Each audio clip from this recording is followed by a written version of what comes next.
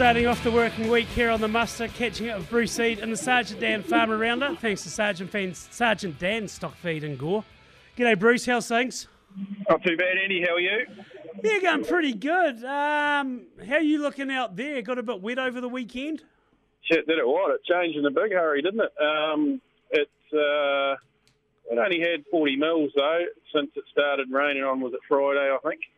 But by hell, the temperature halved itself again, I think, in the space of less than 12 hours. So, no, winter is well and truly here now. I was down at the vets this morning, and they said there's a lot of people screaming for their dry cow because they've decided that's it. That's all she wrote. It's time to dry them off.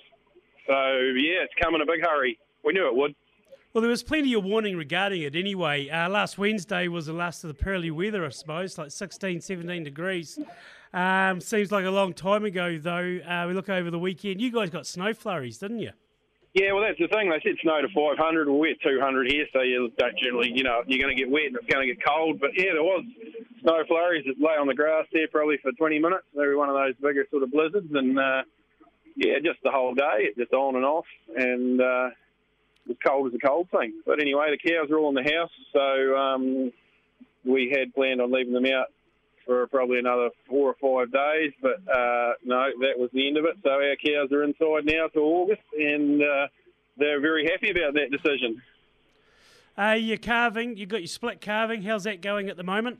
Yeah, there's just 4 stragglers there left to go, but they'll be by the end of the month, which I suppose is rapidly upon us. So no, it's pretty much done and dusted. So, yeah, now we move on to the next phase of drying off the spring cows and stoking on the winter cows.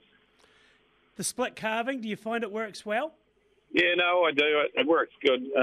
This year during that dry period, we don't calve till about the middle of March. So we had 120 odd cows less in the herd, or 120 cows dry, so not eating as much or needing as much to feed. It worked good. And then with the barn system that we run here, they're all inside, so it's no big deal. Either way, you've got to start the tractor to feed the dry cows, so we might as well be milking some as well. Just for those listeners that aren't too sure of the setup you've got there, Bruce, just describe the indoor barn. We got the 3-stall barn here. It's just on 150 metres long. Houses 550 cows, automatic scrapers. The cows have got the back scratchers. We've got a feed pusher called Dave who runs on a timer. He pushes the feed up to the cows generally every 2 hours for the whole 24-hour period. And we carve them indoors in the 2 big open straw-bedded pens that the cows carve inside in the spring. So it's all in one. Any reason why you gave it the name Dave? It's a D. Lavelle Opti Duo is the fancy name for it, and the guy that came down from the North Island to come to install it was named Dave, and D. Lavelle and Dave, so it just got Chris and Dave, much to his disgust. So it was the first one in Australasia there 3 years ago, so it was a pretty special time, and yeah, he works away 24/7, doesn't complain, and the job's done. Does he ever require much maintenance, or has been pretty durable? No, it's pretty durable. You just have a wee check on him every month there when he's operating through the winter, and he's got his own little power pack. So if the power's off or anything like that, he still runs. So yeah, no, it's easy in getting up in the middle of the night with a broom to push in basically 300 metres of feed face. I guess the good thing about Dave is that he can't go rogue after a couple of stubbies on you at 4 a.m. No, he does, no. Even if he has a big night, he's always there the next morning, and that's the main thing, isn't it? We look at the grass situation now. The soil temperatures are going to start just get squeaky bum time, I suppose, going into the winter cycle. How's your feed situation looking there?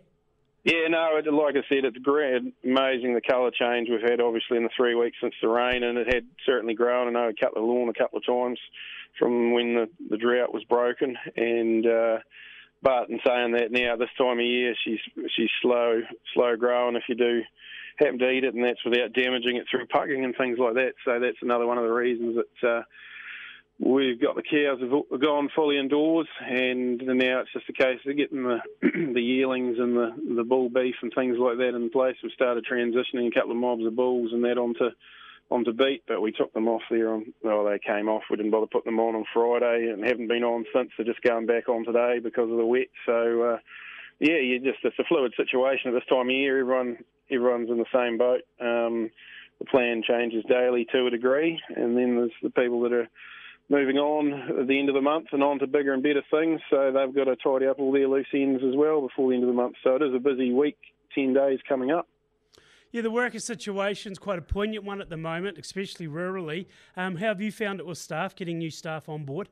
No, we've found it not too bad. We've got what we need all right for the coming season, and we put an ad out there on Facebook and on Farm Source and things like that, and we had 30-odd replies to the first ad, so we got a good fella out of that, and since then we'll be able to employ a junior as well, and one of the guys that's here now is staying on for another season at least. So, no, we're in a good place, but it certainly hasn't been plain sailing the last 12 months for staff in the agricultural sector. Yeah, and I think the real pinch, especially in dairying, is going to be during calving coming into July. They're trying to get things organised now, but you've got the feeling it may be a little bit too late by the government. Yeah, I'm pretty hard on old Damien on that sort of thing, and fair enough too, because he's just sat in his hands. We were having this same conversation 12 months ago. Not just us, the farming sector in general, and nothing's really changed.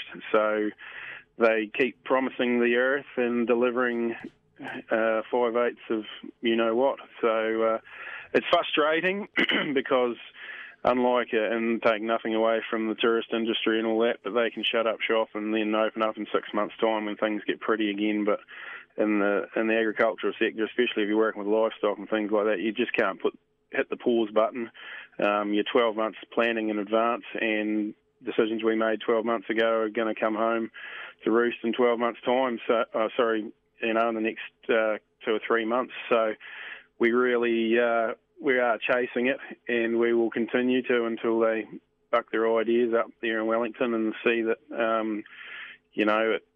animals and livestock need the care that they do, and we need the staff to be there to be able to care for them. Bruce Eade and the Sergeant Dan Farmer Roundup. Thanks for your time this afternoon, mate. We'll speak again. Good on you. We'll see you, Andy. Bruce Eade there, farming out at West Otago, and the Sergeant Dan Farmer Roundup. This is Monday afternoon on the muster. Up next, Joseph Mooney, Southland MP.